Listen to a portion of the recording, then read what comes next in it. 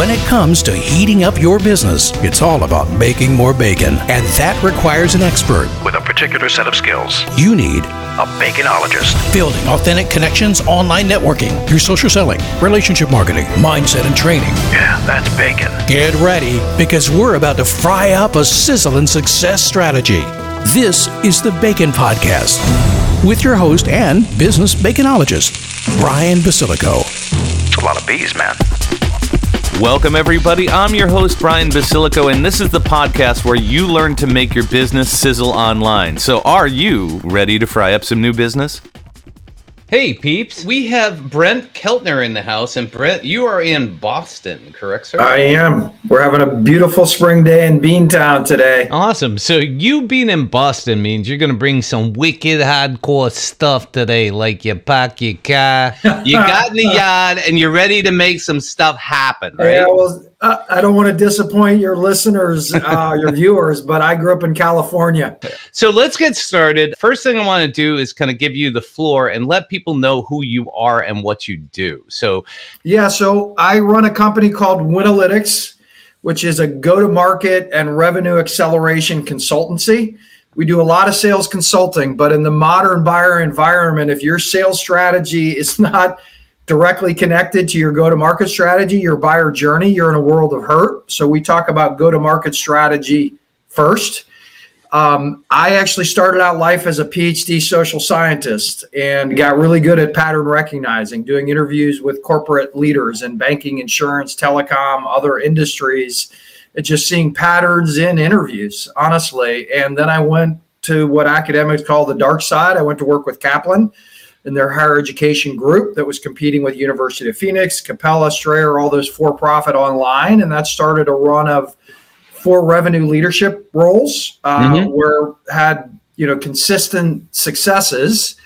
And it honestly, my success came down to the fact that I had not been trained in the traditional product-driven selling, leading with it's about me, my product, how great my company is, but I had a way of just leading interviews around what we call authentic conversations, all about the buyer, the buyer's why. Why was the buyer on the call that day, and how could I help them make them more successful? I trained teams to do that. 4 great growth successes, and then I started consulting with Winalytics, and now we do the same thing for companies in a range of industries. Excellent. So let's start by digging into your book. So when you wrote it, what were, I'm sure you had some core takeaways that you wanted people to understand that, if somebody read your book, there were 3, 4, 5, whatever core things that you said, when they're finished, this is what I want them to understand. So can you describe what those top 3 are or whatever? Yeah, we've touched on a couple of them. The one is just this demand for personalization. If you're not personalizing your conversations, and we talk about authentic conversations, and we think about it in 3 parts, that you always start with your buyer's why. And that's on your website, that's in your prospecting, it's in your first call. Honestly, it's in a second call, because in the first call, we get the champion's why.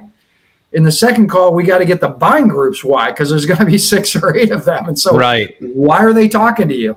Always start with that, and then you spend time on your product and your company only to the extent that it aligns to their goals. And then you ask them to make commitments, right? At the end of every call, if they actually see value and fit, they should be willing to do things. It's not just us doing things. So this idea of always looking at buyer, the buyer why, and buyer actions. It's all about your buyer, right? Mr. and Mrs. Sales leader. I mean, that feels like Challenger says, teach, tailor, and take control. You're the hero. You're in charge. That feels great, but it doesn't work. I mean, elements of it, what we're saying is you got to have the humility to recognize that every buyer is a little bit different role, different persona. And if you just actively spend time listening, they will tell you exactly why they're talking to you and exactly what your best opportunity is to get to the finish line. Okay, let's move on to core point number 2. What do you want people to understand? Yeah, core point number 2, we've touched on this, is just when you think about buyer value, it's got to be connected across, your website, prospecting, sales, and customer success. And content is the key to doing that. Often, people think of marketing as content as for marketing and early funnel. Right. But the reality is, if we think of good success stories, or we think of our product talk tracks, or we think of good blog or insight posts, or even webinars, We want our buyers to hear the same thing at different levels, right? Snippets into maybe case studies, into slides. We want them to hear the exact same things. Right. Use cases described in our website, same in a prospecting email and voicemail, same in a first call, same in a customer success interaction where we're trying to prompt an upsell. So think less about individual content assets and think more about content pathways around those problems you solve for your buyer that you can see working across your go-to-market teams. You talked about authenticity, and then you talked about the content strategy, but then it leads to the third thing that we discussed before, which was consistency. It's having consistency across all of those pieces, right? So what does consistency mean to you? Consistency is that you use similar enough language that the buyer would recognize it. So I think of Burning Glass Technologies. It's a labor market technology. They work with both corporations and colleges and universities on connecting labor market data to jobs, right? And which jobs are growing and most valuable. And they literally had the salespeople and the customer success people had different ways of describing value.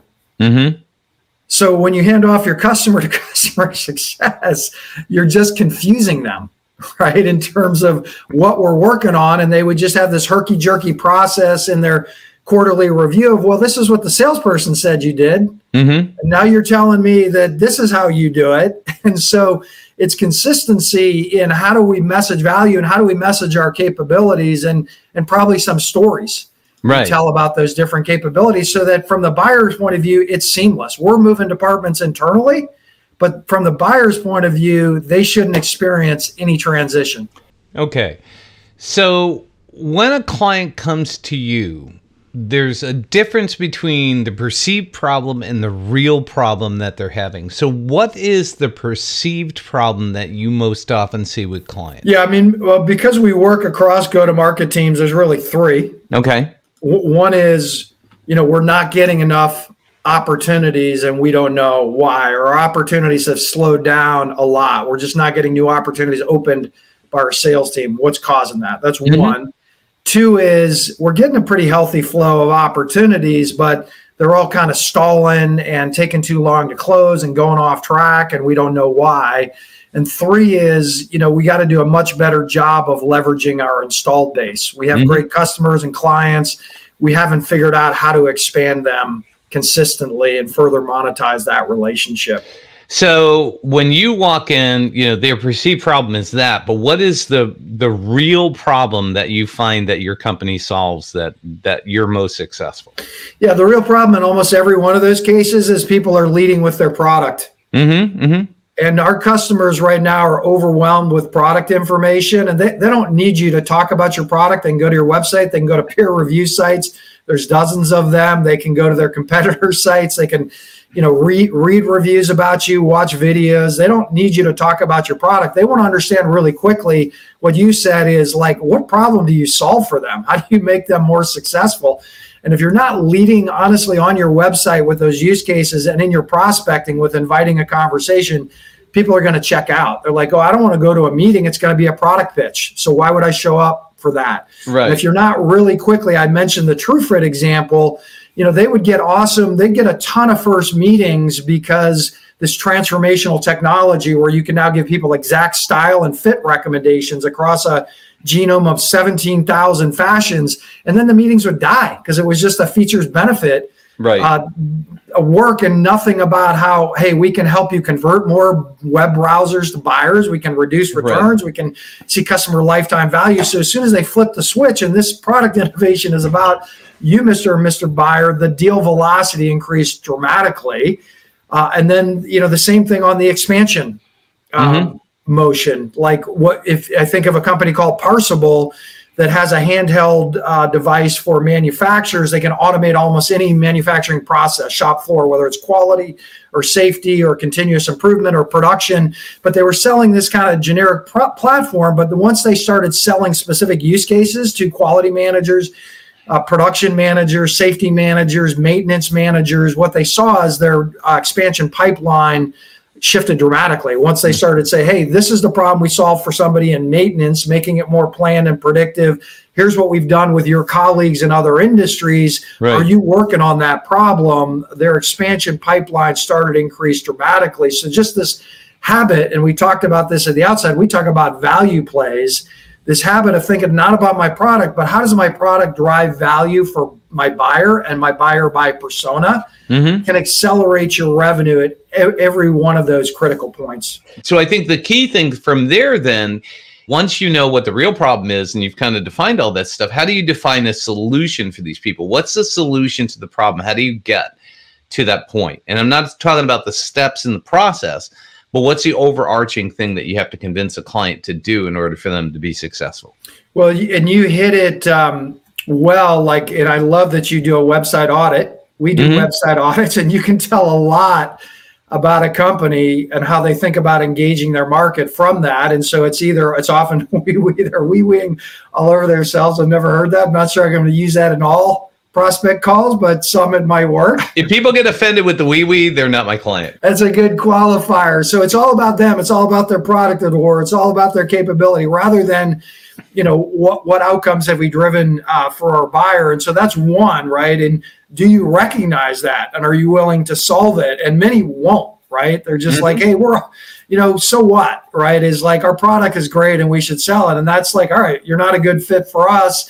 Right. I think of a new company we're working with called Yellow Dig, where the Shaunuk Roy, who's the CEO, basically knew, right? Our product got us so far. It's a transformational learning product, but now we got to sell into what, senior academic leaders care about. And we need to help positioning that. So that's one is, okay, are you interested in getting better at telling stories about value for an individual persona? Right. But then at the same time, you got to think about what is your brand promise across a couple of outcomes for a buyer, because market's noisy and you're going to talk to 6 to 8 people and you got to bring them back to two things that really set you apart. So that's one thing we scope. And then the second thing is, okay, you might do a really good job on your website and outcomes, but how actionable is that for your team? If you were just, and we'll do a simple diagnostic, if I just looked at your best prospecting cadences, if I were to look at the questions that and your talk tracks for your sales team, their stories, would I actually see those outcomes? Or is everybody kind of doing it their own way to speak to consistency? Usually to build consistency, you need playbooks, and you need playbooks by team. So sometimes people get the messaging right? Marketing's really good at the strategic, the outcome stuff, but then they actually aren't executing it across their teams that are interfacing with prospects, buyers, and customers. When I look at marketing from a big picture, I usually look at 3 different phases for marketing and 2 different phases for sales. The 3 different phases for marketing is awareness, education, and pre-sale, right? It's getting that conversation. And I also equate that to know, like, and trust, right? Somebody gets to know you, you're making them aware of you. Somebody gets to like you because they're reading stories, they're understanding that you care, you're empathetic, you have those kind of things. And then the trust is they're willing to invest their time to talk to a human being, right? They're willing to actually begin a conversation, to begin a relationship, to kind of venture, stick their toe in the pool, see how cold it is. And then from there, that's one playbook. Then I see the sales playbook. Obviously that's okay, now that we've got them having a conversation, how do we get them to follow through and actually make a purchase? And then what's the post-purchase, the retention playbook, right? What is the CSR doing, the customer service rep, the quality team, the delivery team, whatever it is? I see it as these multiple. So how do you get a company to understand there's multiple of them, and then what is the process to go through those? Do you do the sales one first? You do the marketing one first? How does that work? Yeah, no, and you described it really well. We will start, month 1 for us is always the value playbooks, value by persona and overall. But then we have 4 major, what we call team level playbooks. And we'll typically focus on one at a time just so you don't get distracted. It depends on which of those revenue outcomes you care about. And those 4 major ones are, we talk about demand gen and prospecting. So it aligns to your 3rd marketing stage, pre-sales. And we're sort of taking the awareness and education, linking it to a smoother pre-sale. So demand gen and marketing is one.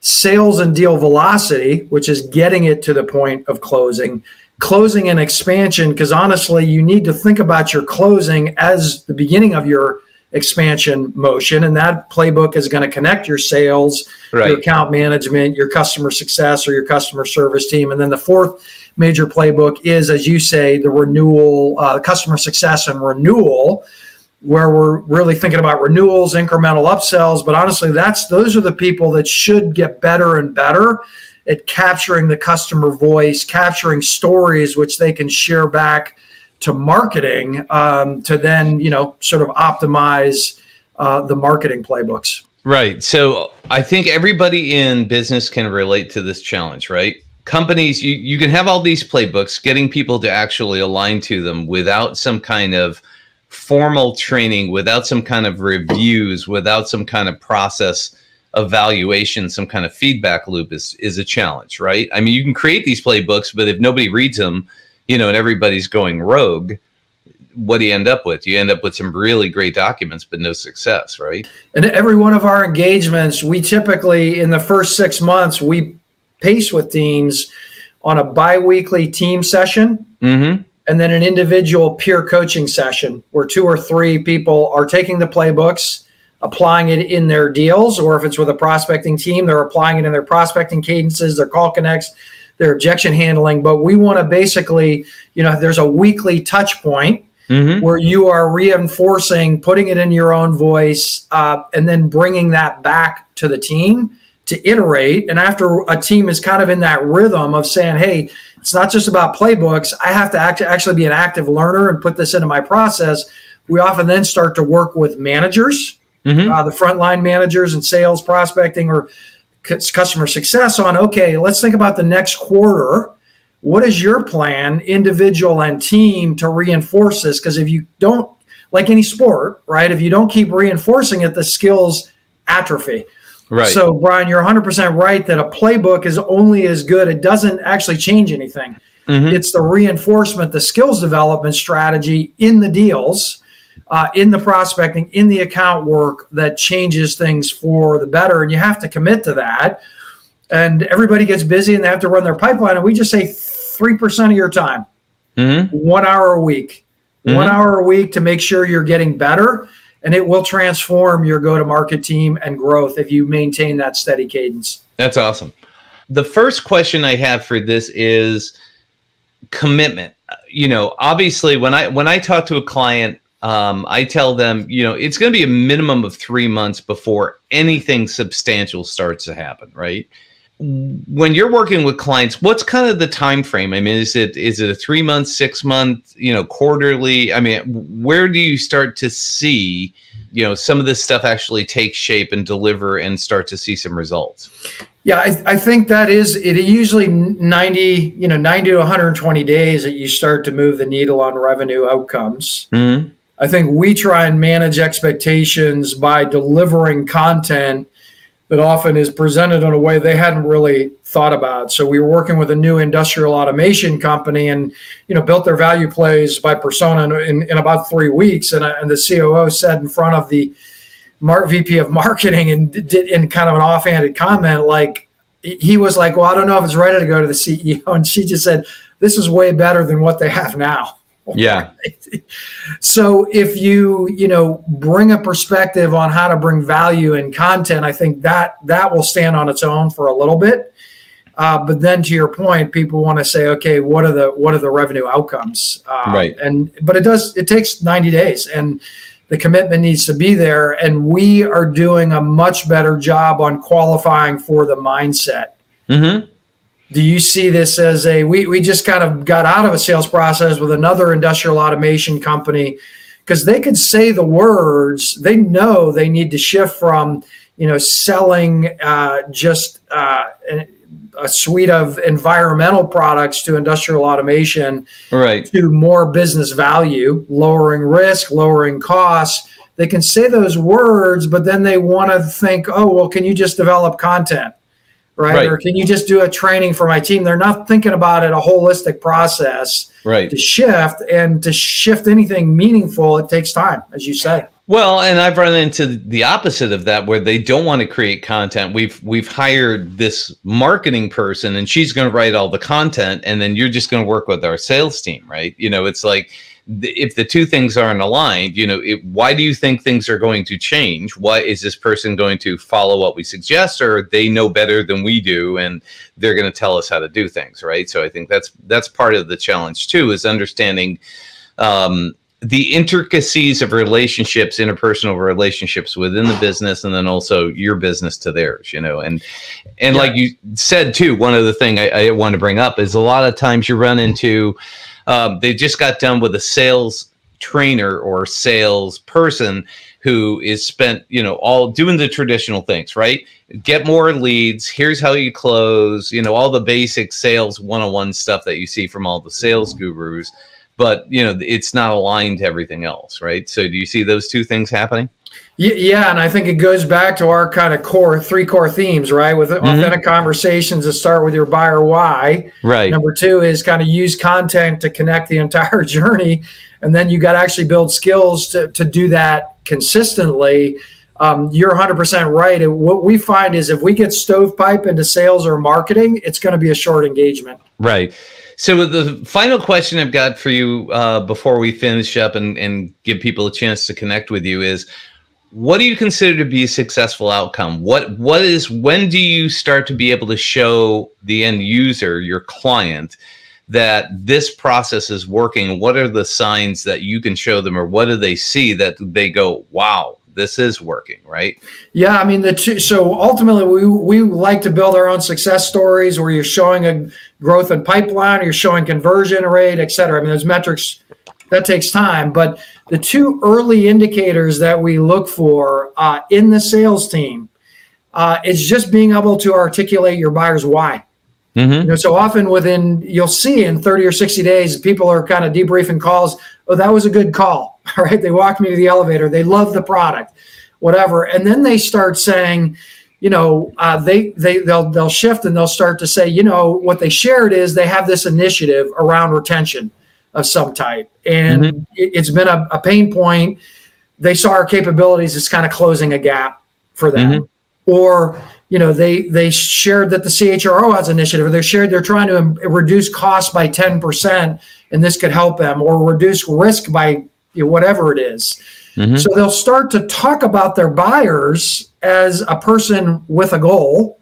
And right. It's like, boom, that is beautiful, because it changes everything. And similarly, in prospecting, what we'll see is we want to see people launching cadences and get engagements and get call connects where they actually have the buyers kind of engage them with problems they solve. So a great story with a company called NECI, and Curtis, who's a BDR there, called on, hey, no, we don't have any problem right now on monitoring our pump risk. And Curtis just said, what else are you working on? Mm-hmm. Right. And the buyer proceeded to kind of give him 4 or 5 things they're working on. And Curtis said, I think we work on a lot of those things and would love to get you connected with a solution architect, right? $200K deal in the words afterwards. So what we'll see is people will email back and say, yes, I am working on that problem. Or yes, I would like to talk about that, which is an indication for us that you're not just saying, hey, talk to me about my product. You're inviting a conversation, and people are saying, yes, I'm interested in learning more. Yes, I'd like to talk about that problem. Right. I'll commit to a meeting, or maybe just commit to getting more information on that problem. All right. With that being said, now it's your turn to shine. So let's talk about the book, and where can, first and foremost, where can people find it, and tell us about it, and what you think the best thing about the book is that you've seen so far. So yeah, I mean, look, they can just go to Amazon and Google the Revenue Acceleration Playbook. Mm-hmm. There's a print copy, there's an Audible copy, and there's a Kindle copy. So they can choose the mode that they like. I think the most important thing in the book, I mean, we've touched on it a number of times, but as we've been talking about the future of successful selling and revenue growth is personalization. Connecting to your buyers, understanding their why. And so the sooner you begin on that journey, or honestly, if you're on that journey, it's about getting better and better and better, because we sell the dozens of personas and our market always changes, new competitors. So you either can solve a problem for them or you can't, and you're not trying to just kind of push stuff on people that they don't want. So, Brent, this has been awesome, and I want to give my audience an opportunity to get a hold of you. If they were to connect with you, what's the best way for them to do that? Yeah, I mean, they can send me an email directly at bkeltner@winalytics, WINALYTICS.com. They can also connect with me on LinkedIn. There's only one Brent Keltner that I'm aware of on LinkedIn. It's the way you and I initially connected, and I always, anybody who reaches out to me, they will get a response. Well, Brent, thank you so much for coming on and dropping some sizzle and hot bacon knowledge bombs on my peeps. I appreciate you and your time and your wisdom, and I look forward to connecting with you again soon. I love the call, Brian. Thanks so much. It's great to, brother from another mother, strong connection there. Thank you. Thank you for letting us sprinkle some bacon bits into your brains. Want some more? Learn more about this podcast and our guest experts at baconpodcast.com. Have questions? Send them to askbrian@baconpodcast.com. Until next time, keep sizzling. And remember, it's all about the bacon.